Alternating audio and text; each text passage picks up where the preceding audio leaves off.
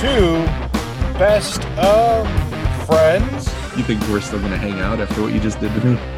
You are lying. I want that on record that you're dumb. Who think they know football. I will not listen to any slander against the great name of Ezekiel Elliott. I think you're an idiot. Bring you unprecedented access to the NFL world. I look like I normally do. I'm a freaking moron. Let's be real, Fitzpatrick is a beautiful man. Because here, it's real football by real fans. We don't do smart here. It's a multi-dollar production, I'll say that. The 2M Football Show starts now. You know what I do miss, though, is that creepy robot voice saying, this meeting is being recorded. And don't do anything stupid now. Does it tell you in any way that I'm recording? Yeah, it says Michael is recording the call at the top of my screen. Oh, darn. Okay, so I can't try anything.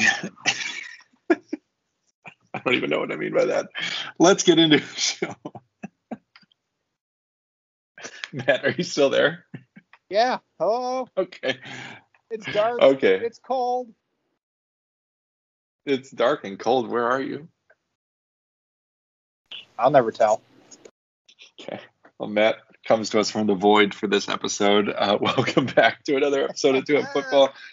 You know, I originally slated us to get through 2 divisions per episode. Apparently that is impossible.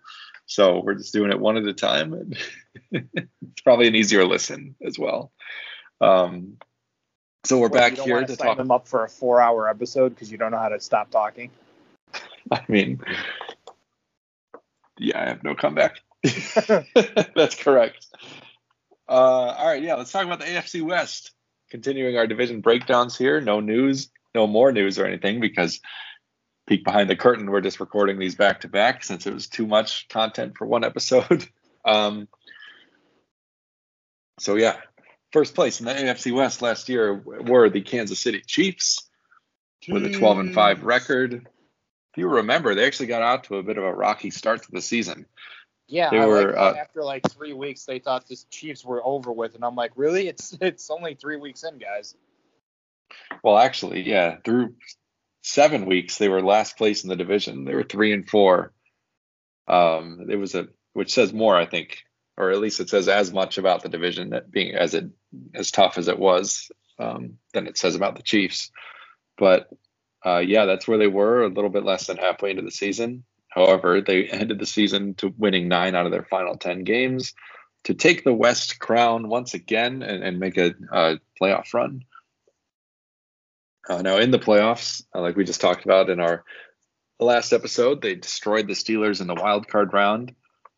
They beat the Bills in the divisional round in that crazy epic game that went to overtime, redefined the rules of overtime, at least for the playoffs in the upcoming season.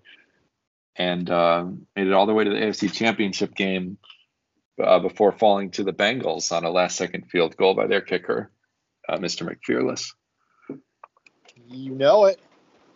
So by the numbers, the offense was as good as ever, as we've come to expect under Andy Reid and Pat Mahomes. They had the 4th best passing offense, 16th best on the ground, a 3rd overall with almost 400 yards a game.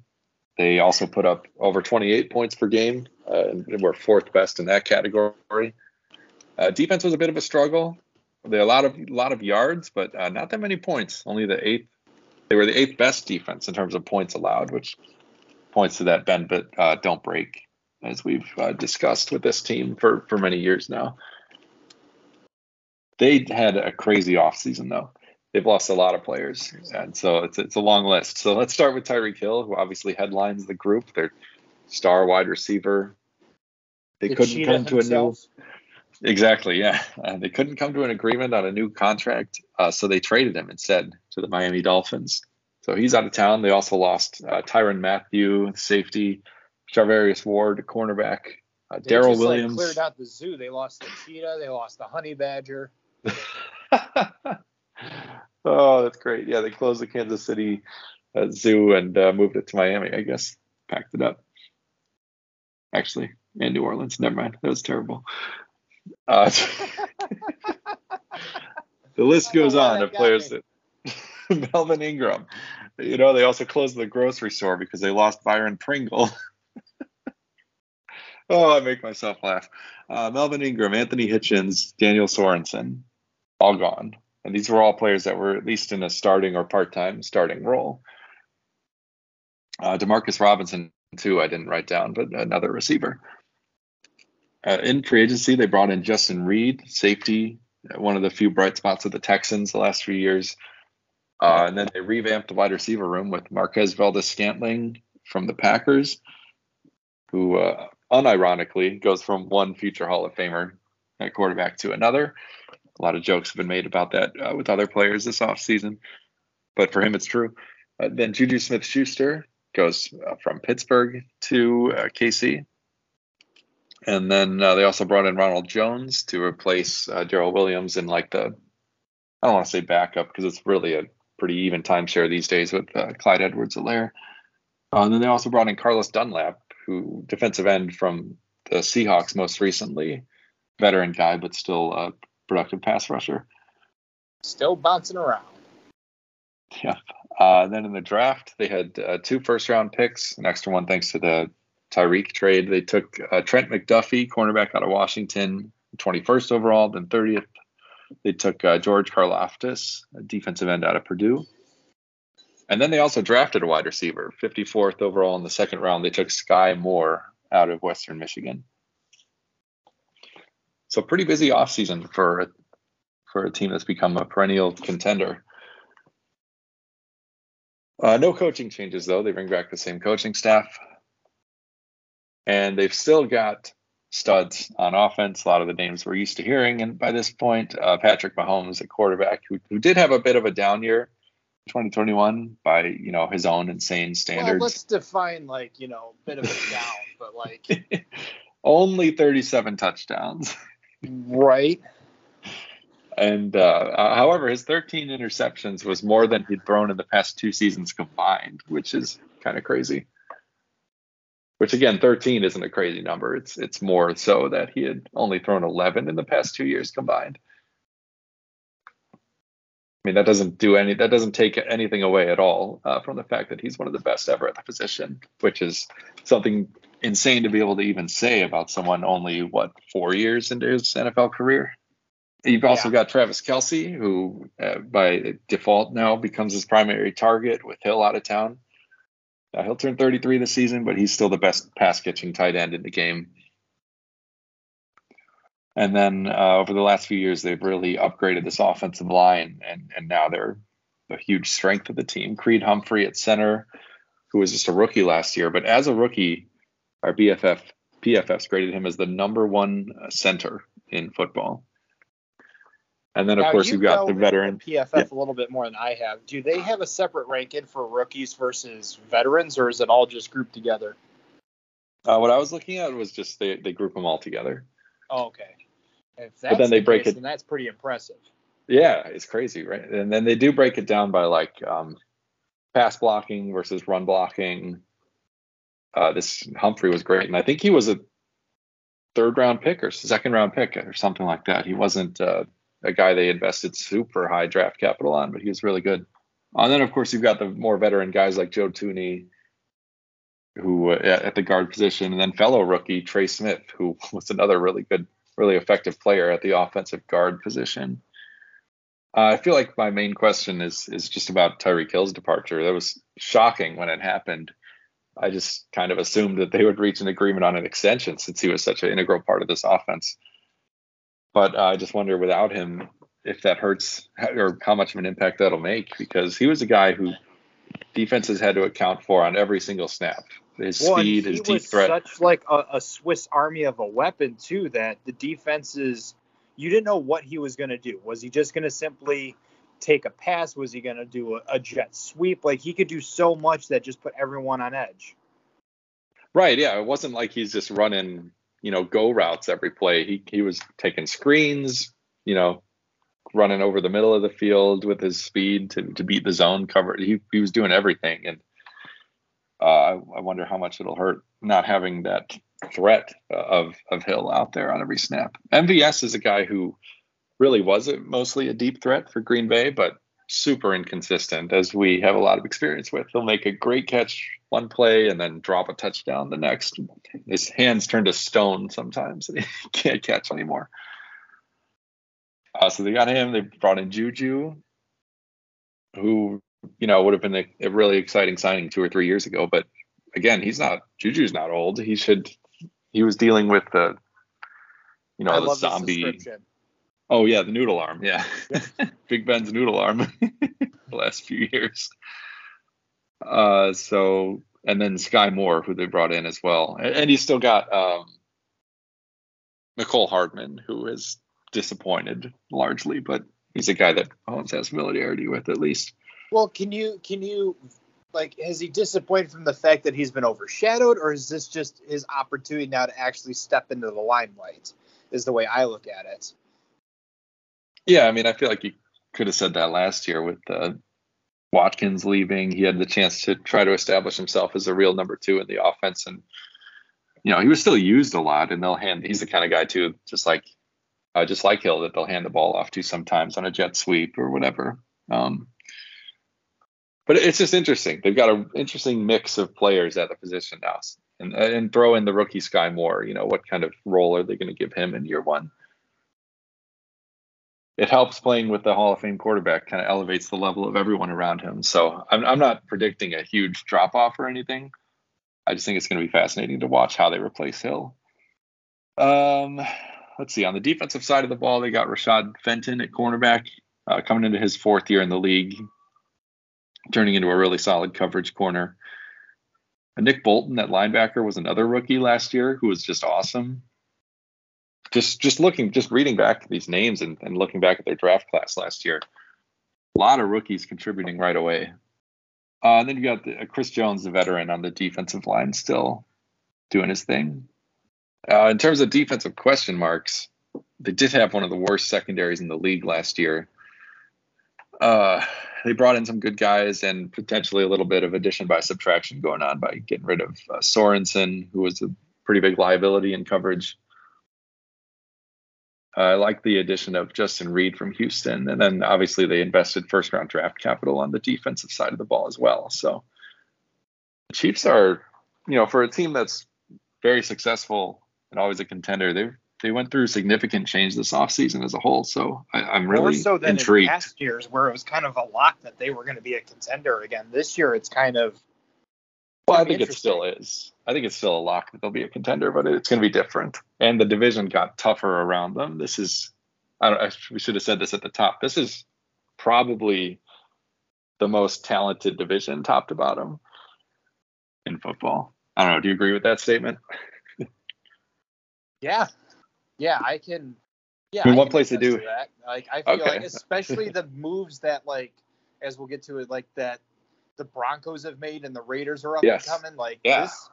This reminds me of the old school AFC North. Right. Yeah. Except instead of being a really defense oriented, kind of hard nosed ground and pound football teams, these are all going to be high flying offenses. If anybody wants to see what a West Coast offensive looks like, go to this division.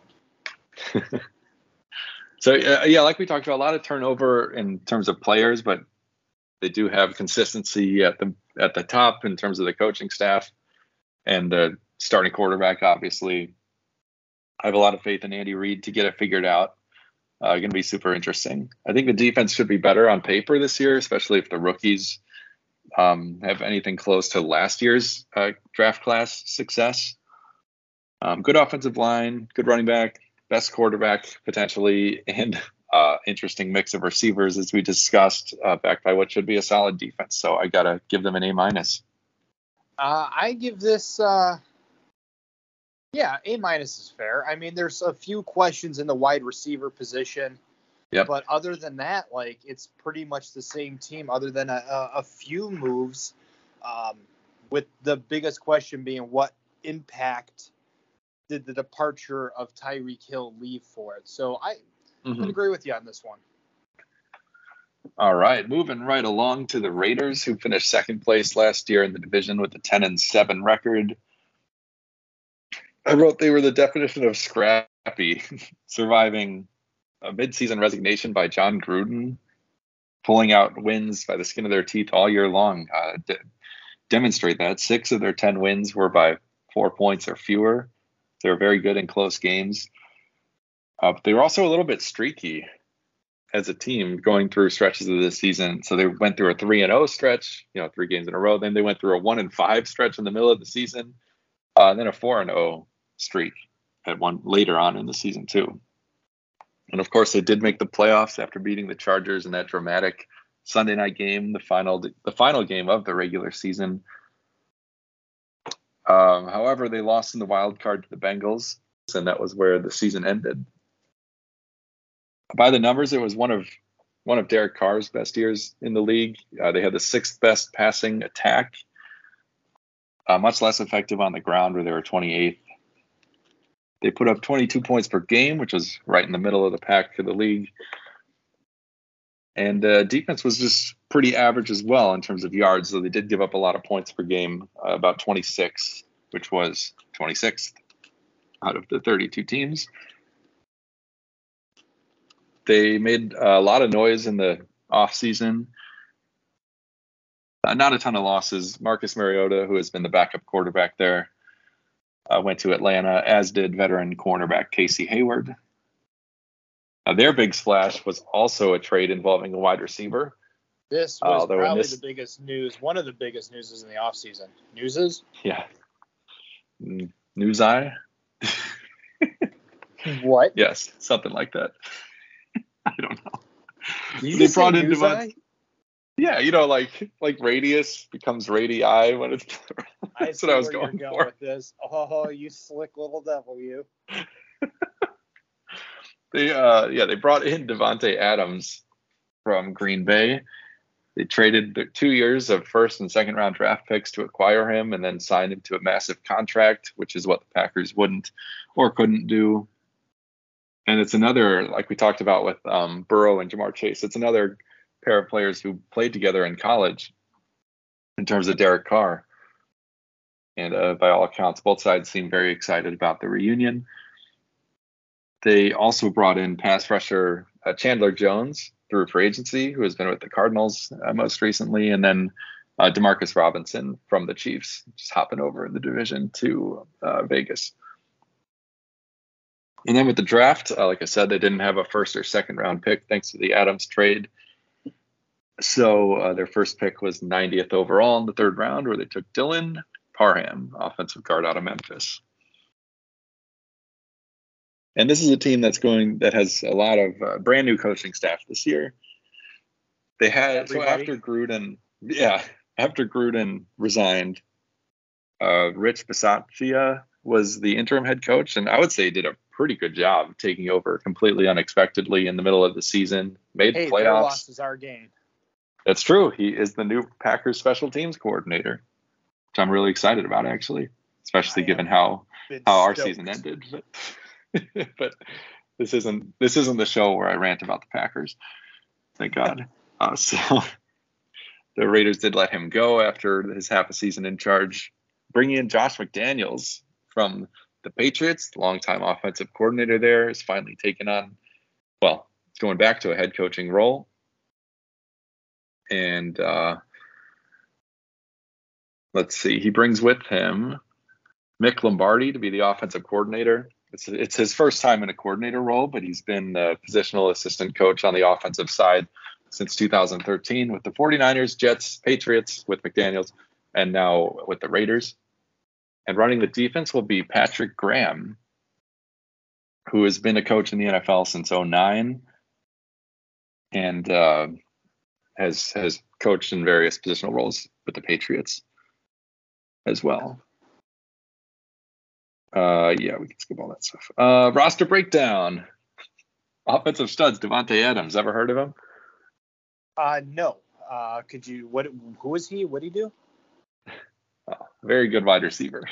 One of the best at the position. Obviously, huge loss for Green Bay and a huge gain for Vegas, who I would argue haven't really had a dominant number one wide receiver since Amari Cooper was a rookie.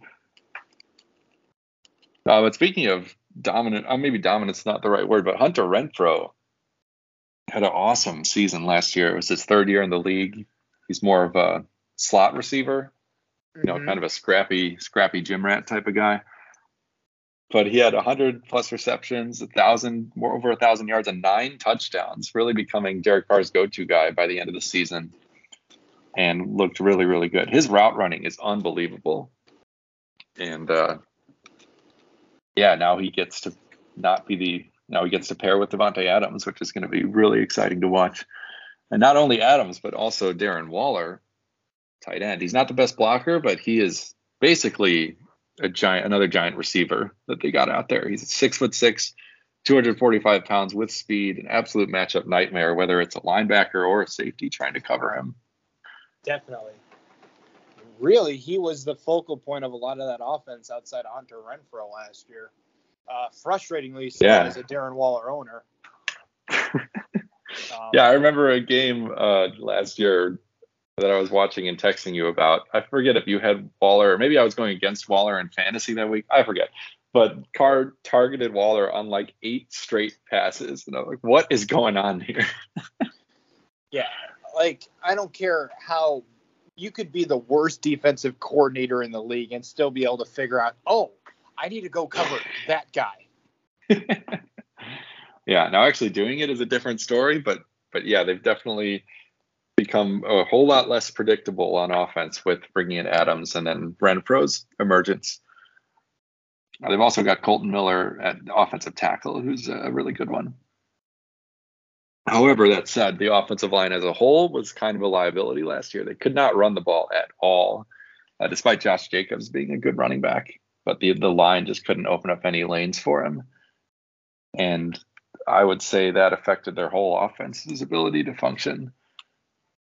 They spent that 3rd-round pick on Parham, and I believe it was a 1st-round pick on Alex Leatherwood last year. So they're trying, but they're basically counting on development from those young guys as opposed to bringing in established veterans, like, for example, the Bengals did this offseason, bringing in a bunch of guys who have a lot of experience. So I guess that's my main question. Will the offensive line be a liability like that again? I mean, I feel like it's a definite concern. Josh Jacobs is a decent running back. Like, it's not like he's not established or is washed up or is a bust, but he hasn't had, other than his first season, a solid line to really run behind and get open. Now, I think Renfrow's development, I think Waller in and adding Adams will help stretch the field. Defenses have to take into mind that Davante Adams is now on their side of the field that they have to be responsible for. But, I mean, I don't know how much I can trust this offensive line yet. I think that Adams being the clear threat of this offense definitely stretches the defense a little bit more and maybe opens up the box, but you could have, Mike Evans, Davante Adams, and Jamar Chase on the field, but I don't know if this team could even then still run the football. Right. Yeah, so they're counting on development from these youngsters, so we'll have to see how that goes. I'm going to remain optimistic but not hopeful.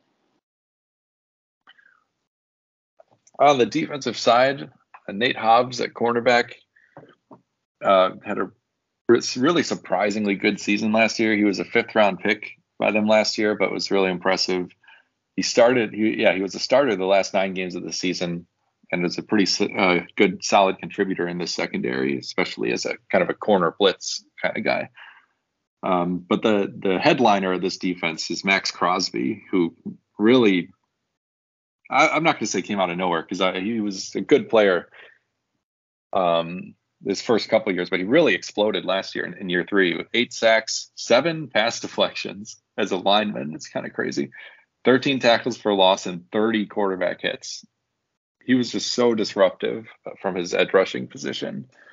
I think the Raiders surprised everyone a few years ago with the Khalil Mack trade, but Max Crosby has almost filled those shoes starting last year. Mm-hmm. Just being that disruptive force. Everybody wants stats, but what they don't give you the stats on is how they affect a quarterback's timing. And Crosby has that presence now Yeah. that quarterbacks have to be mindful of. And if you can get inside their head, you never have to get their hands on you. The whole point is that you just don't let them complete a pass. We like to see the sacks, the turnovers, right? The exciting, explosive plays. But in my mind, from a defensive coordinator, I like to see them get inside the head and affect the timing of a quarterback so that they can't complete those passes. And I think that Crosby has that ability to get inside people's heads. Yeah, and he seems like a guy that every time he does that, it feeds into his own confidence, and then he becomes, it like powers him up even. So it really, really fun to watch and terror for opposing offensive players. Let's see. In terms of defensive questions, my main one is Chandler Jones. I love that they brought him in. He's 11-year veteran. He's been really productive, and I'm looking forward to seeing him and Crosby together as a pretty good pass rushing duo. That being said, though, they do have a lot of unproven players in the secondary, and they with Hayward they lose a little bit of leadership there.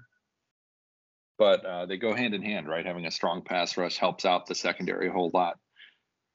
And so I guess that's the question is it enough? Because look at the quarterbacks that are in this division. They're going to be going up against Mahomes twice a year, Justin Herbert, and now Russell Wilson as well. All those guys can move out of the pocket, especially Russ. And it's going to be a tough ask of all these defenses.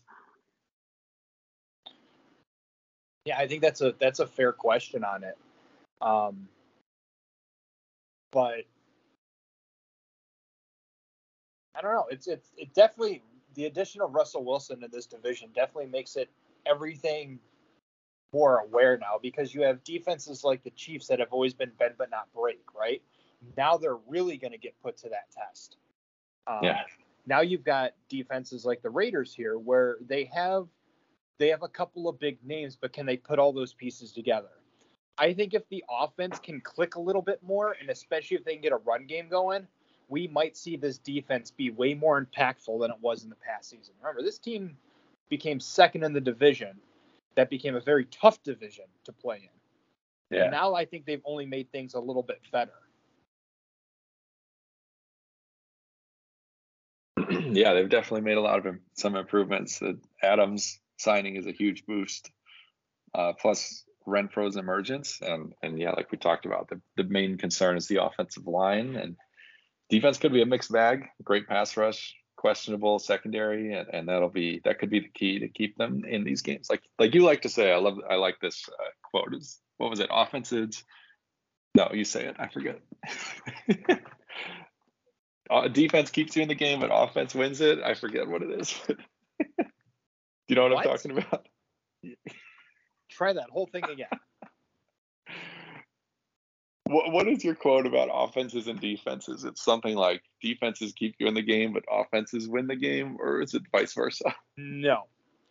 Offenses get you in the game, defenses keep you in it. That's what it is. Okay, so you butchered that so bad I couldn't even figure out what the hell you were talking about. Oh, sorry. I need to eat some food. I'm mostly just caffeine in my veins right now. Anyway, I think that phrase is going to be... I had to go make a double espresso iced drink. I think that phrase of yours is going to be important for the Raiders. I have them at a B for the roster grade, mostly because of the issues I see with the offensive line and the secondary. I'd give them a B- with that. I mean, I don't want to judge this line too soon. Because again, despite their deficiencies, they did well last year, and I think the addition of Adams and emergence of Renfro are a huge step. My only question is, can that line open up a little bit more? And I think the additional pass catchers will help that. So I think Josh Jacobs will have a much better year this year as opposed to last year. All right, moving on to the Chargers, who were third place in the division with a 9-8 record last season. They were on the losing end of that Week 18 game against the Raiders and missed the playoffs because of it. Overall, it was a real mixed bag for this team in 2021. Justin Herbert, the second-year quarterback, had an incredible second incredible season with 5,000 yards, 38 touchdowns, and another 300 yards on the ground with 3 rushing touchdowns too. He also led 5 fourth quarter comebacks. So as I say, little by little, they're chipping away at the curse of Phillip Rivers or the curse of the Chargers, whoever you want to attribute it to. They had some really impressive wins over the course of the year, beating the Chiefs, the Bengals, the Raiders the first time, and then the Browns. But they also had some really weird losses, like a complete domination at the hands of the Ravens, 34-6, 28-13 loss to the Broncos, and then most embarrassingly and potentially most damaging to their playoff chances was a 41-29 loss at the hands of the lowly Texans late in the season. That was unbelievable. I think that was probably the upset of the year if there was one. Yeah. That or the Jaguars beating the Bills, but that's a close call. This team was really fun to watch under Brandon Staley, who was the new head coach. He was kind of a madman with his going forward on fourth down all the time. Yeah, but are you the aggressive coach or am I the one? I don't know. I don't know. It depends on the situation. Depends on the day. Either way, I appreciated it. Let's see. Looking at the numbers. Totally. Yeah. Was it that week 18 game against the Raiders where he went for it on fourth down from his own 18-yard line and they didn't get it? Converted? No, they didn't get it. Oh, no. You're right. Yes, that was. There were a bunch of times they did get it, but in that case they didn't. And anyway, I don't know. It's just crazy. Just anyone who will take that big a gamble. Situations too, right? When it works, you look like a genius, and when it fails, you look like the biggest idiot in the sport. Exactly. So looking at the numbers, they had the 4th best offense, especially effective through the air, averaging 28 points per game, which was 5th best. And then on defense was a little bit worse. They allowed 360 yards per game, which was 23rd, much better against the pass than they were against the run, where they were 30th, just 3rd worst against the run. And they gave up a lot of points, 27 points allowed per game, which was also 3rd worst in the league. In the offseason, they lost Justin Jones, defensive tackle, who went to the Bears, and Justin Jackson at running back, who last I checked was still out there as a free agent. And then they acquired a lot of players. They're really going for it this year. They traded for Khalil Mack, edge rusher from the Bears, looking for someone to pair with Joey Bosa. Yes. I was trying to remember which Bosa. It's Joey on the Chargers. Too many Bosas. So they brought in Khalil Mack. Via trade, they brought in through free agency. They signed J.C. Jackson, cornerback from the Patriots, one of the best cover corners in the league right now. And then just look at this list: 2 defensive tackles in Sebastian Joseph and Austin Johnson, Gerald Everett, tight end from the Seahawks, Kyle Van Noy, linebacker from the Patriots, Bryce Callahan, cornerback from Denver, and then Morgan Fox, defensive end from Carolina. And in the draft, they shored up their offensive line in the first round, taking Zion Johnson, 17th overall, out of Boston College. And then in the 3rd round, they took J.T. Woods, a safety from Baylor. So a lot of new players coming in this year. No new coaches. Keep the continuity there. And then just looking at this offense, obviously Justin Herbert at quarterback. He's only coming into year 3, but he's probably top 5 at the position already. He's got a good pair of wide receivers to throw the ball to with Keenan Allen and Mike Williams. Allen, the veteran, he's been one of the best possession receivers around for quite a while. And then Mike Williams, who's been more of the big play down the field threat. He had his best year as a pro last year with 76 catches, over 1,000 yards, and 9 touchdowns. And had some really dominant stretches of the season before running into a little bit of injury problems. But he's back on a 3-year contract extension, so they're keeping him around for the long haul. It's always a good sign when a player gets extended. Yes. At running back, Austin Eckler, one of the most electric runners with the football in his hands. Get it? Chargers, electric. Boogie, woogie, woogie. And he's a great runner, a great pass catcher out of the backfield as well. And they've put together a really great offensive line over the last few years with their signings and draft picks. I think this has been one of the biggest keys to their success. Absolutely, yeah. And it starts at center with Corey Linsley, who always makes me sad when I see this name, just from his time in Green Bay. Miss him. Come back, Linsley. You got Matt Filer at guard. This was his first year. 2021 was his first year in LA. He was from Pittsburgh the first 5 years, but he fit right in. And then Rashawn Slater at tackle. He was, I think, their first round pick last year. So that's 2 years in a row they invest a first round pick in alignment. He was great as a rookie. Slater was. So hopefully the new guy Johnson can do the same. I don't really have a ton of questions for this off. I'm not even sure I completely agree with what I wrote here, which is depth at the wide receiver position. Because outside of Mike Williams and Keenan Allen, they've got young guys who have produced in stretches like Jalen Guyton and Josh Palmer. So I think they've got a lot of pass catching options. I find it amusing that you read your notes and then we're like, I don't know who wrote this Who wrote this idiot? Yeah. Either way, should be an incredible high-flying offense once again. Do you agree with that, or do you agree with my notes where I say the wide receiver depth is a problem? I mean, I guess the key is defining the word problem here, right? Because they have been able to work with Mike Williams being in and out of the line a few times, as long as Keenan Allen had stayed healthy.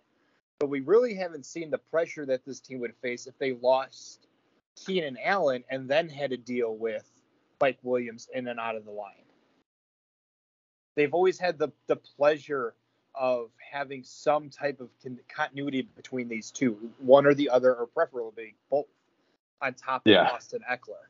But we haven't seen this team have to field it with just relying on their secondary tiers, like just Guyton on the field as their primary targets. I don't think they're ever going to have to worry about that personally. But I would not be opposed to them acquiring a little bit more depth behind Williams.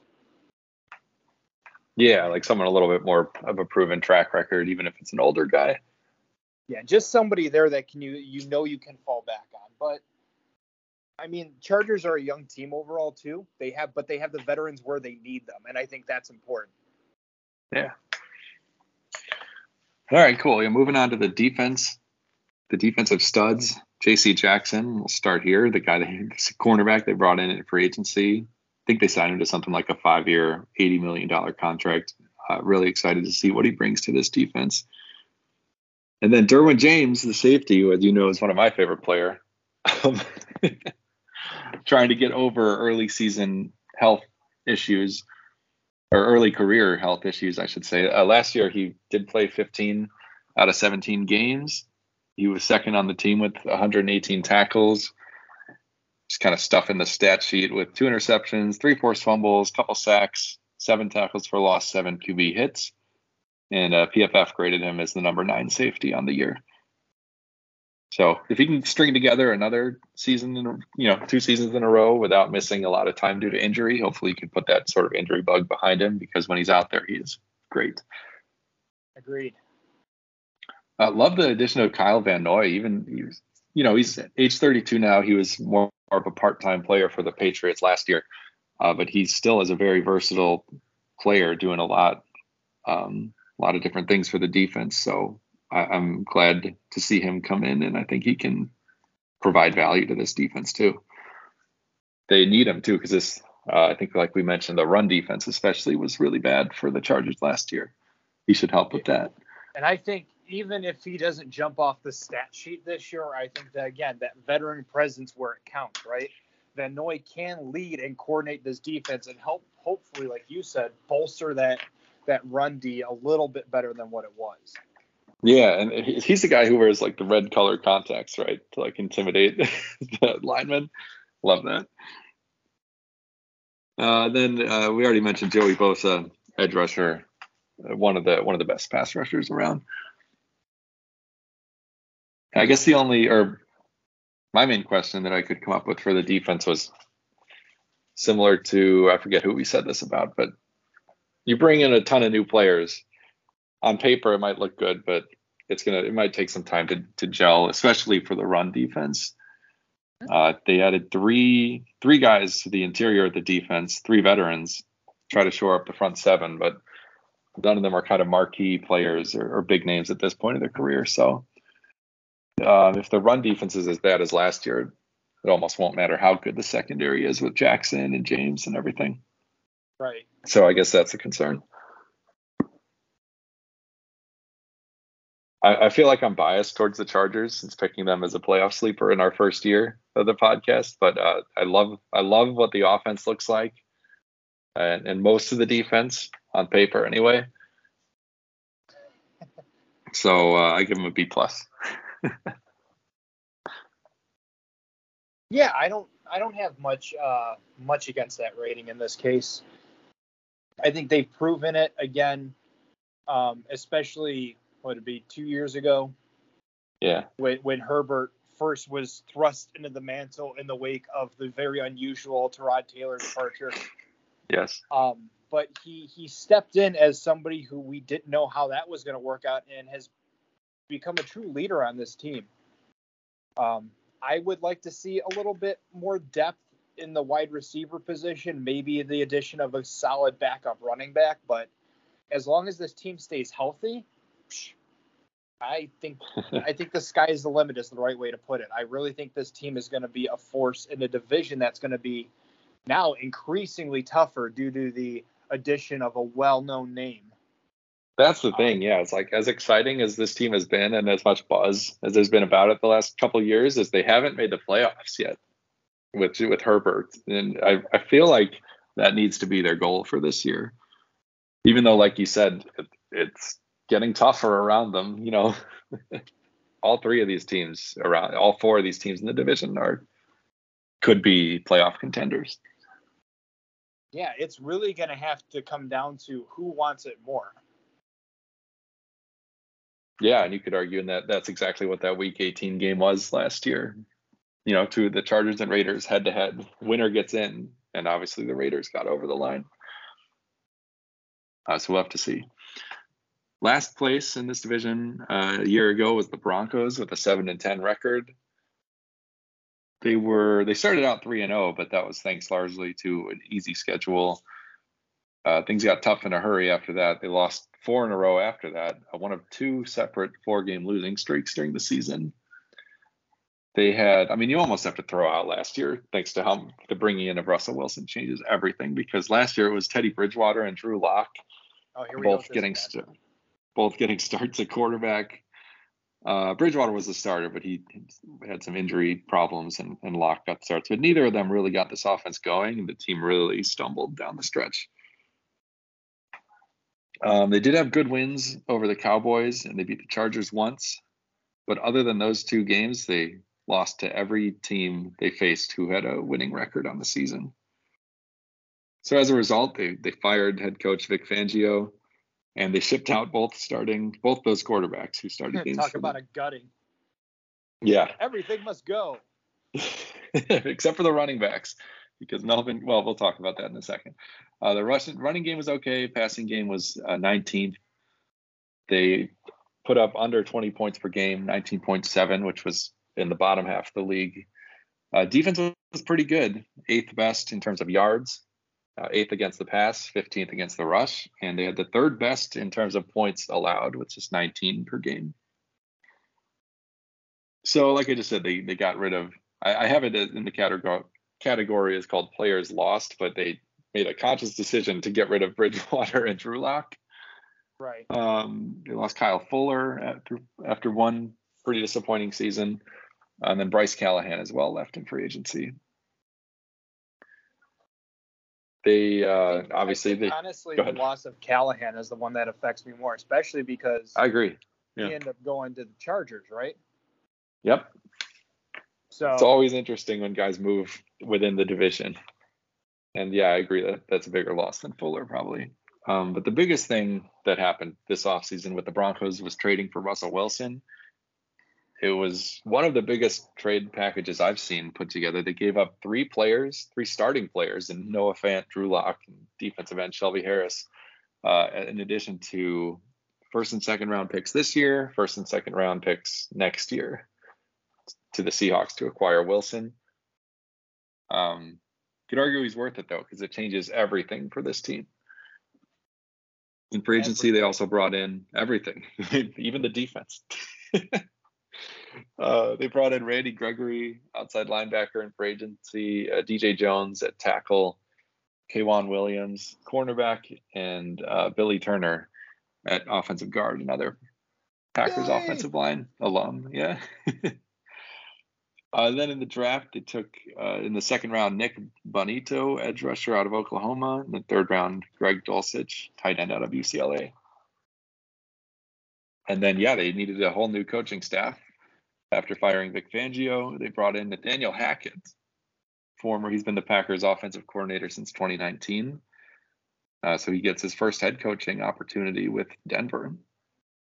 His offensive coordinator will be Justin Outen, who was the Packers tight end coach since 2019. And we'll talk about this in our Packers breakdown a few episodes from now. That's quite a big chunk of their coaching staff that they take from Green Bay. Yeah, important people too. Yeah. Jerks. Their new defensive coordinator is Ejiro Evero, who spent the last 5 years with the Rams as a defensive backs coach. Offensive studs, obviously Russell Wilson now. He's been one of the most dynamic quarterbacks in the league the last 10 years or so. Crazy to think he's been around for that long. But he's obviously still got it, still in his prime. He's been a little bit more up and down recently and had some issues with injury, but he's still one of the very best when he's out there and healthy. At running back, you've got the tandem of Melvin Gordon, the veteran, Javonte Williams, who was a rookie last year. They were both awesome last year, and Gordon was on the last year of his deal, but they brought him back, which I think is great for the team, if annoying for fantasy. But these guys are both really good, and it's a strong running game. Like we talked about in our last episode, they lost Tim Patrick at wide receiver, but they still have a core of stud adjacent guys, or I think guys who could become studs because they're playing with by far the best quarterback of their career. And I'm talking about Jerry Jeudy and Courtland Sutton, both high draft picks. What about that Tim Patrick guy? He was phenomenal. Oh yeah, he was great. Too bad about his ACL. Where does ACL go?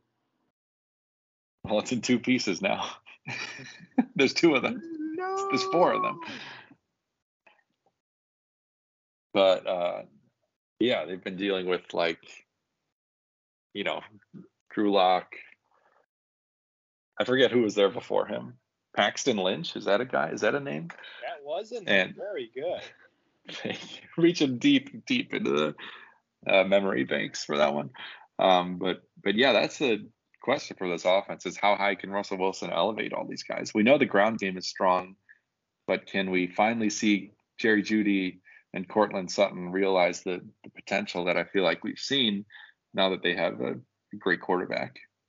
This offense has been terrible since the first year of Peyton Manning. The second one was bad. The first year was really good. And since then, it's been all crap at the quarterback position. So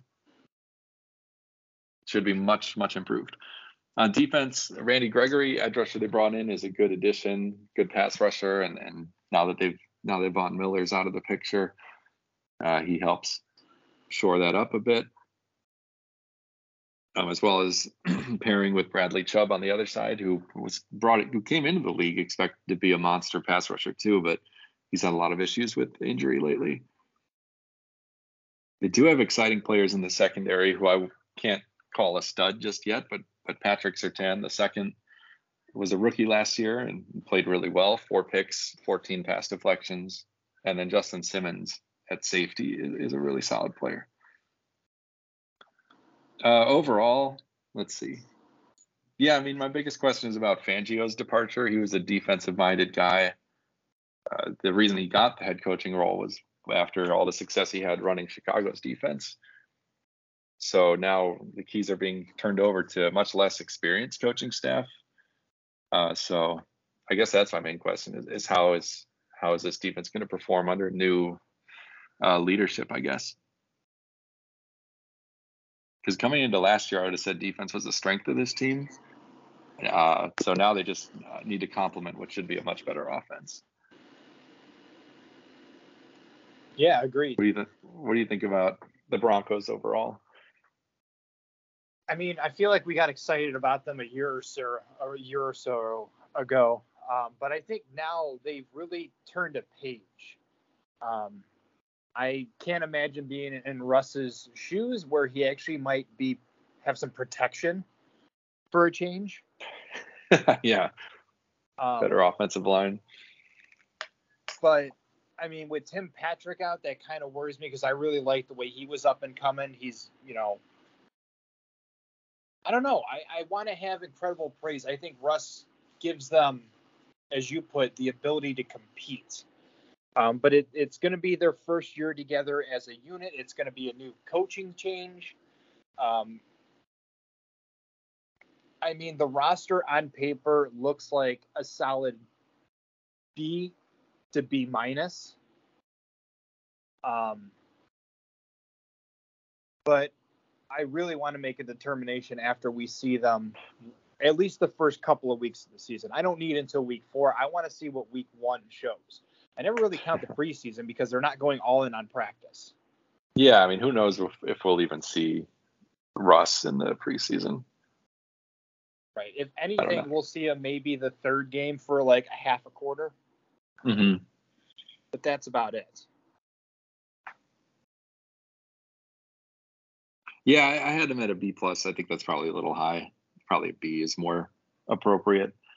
And I don't want to grade on a curve, but just it hurts being in this division. Because if the Broncos were in like our division, they would be a good rival of the Packers, I would say. But there's only one real competitor in that division. But in this division, they're all in this division they're all legitimate teams that are aspiring for the playoffs and more. So it's tough, and I can't wait to watch how it plays out. Yeah, it's definitely, I don't know, they are in a different spot than they were a year ago, honestly. And I don't mean that facetiously. I don't mean that in facetiously. Yeah, that's it. Actually, they're in the same spot. They're still the dynamic level that really this team has great quarterbacks on each team. It's not like you can sit there and say, well, that would be a great team like the Browns, like if they had a solid quarterback. Right. Well, that's what we've been saying about Denver the last few years, and now they have it. So there's a level of balance here that we haven't seen before, and it's exciting. It makes this division even tougher than it was because now you can't count anybody out. Yeah, I wouldn't say there's a single weak team in this division. They're all good. All right, well, I think that's all we got for this episode. Clocking in right around another hour, so I need to remind me next off season to only plan on one division per episode. Copy that.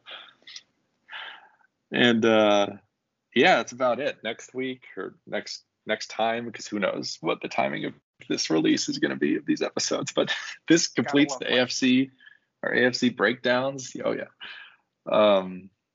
Next week or next time we'll be moving over to the NFC. And in the meantime, we got a full slate of preseason games coming up this weekend. I can't wait. I just saw a notification come through that Jordan Love is a confirmed starter for the Packers' first game. So looking forward to that, as well as all the storylines around the league. So definitely looking forward to watching all, and Hard Knocks too with the Lions. First episode is Tuesday. So very much looking forward to that as well. And everything really in the next days, weeks, and months as the NFL really kicks into gear. It's almost showtime. Well, yeah, we just finished our show. Now it's editing time, but yes, it's almost showtime. And we will talk to you soon. Take care, everybody. Thank you for listening to the 2M Football Podcast with Matt and Mike. Don't forget to follow us on our social media, both Twitter and Instagram. Look for our photo at 2M Football Show. If you like what you heard, please tell your friends, family, and others who may be interested in listening to all of our shenanigans. And remember, we will see you next week on the Gridiron.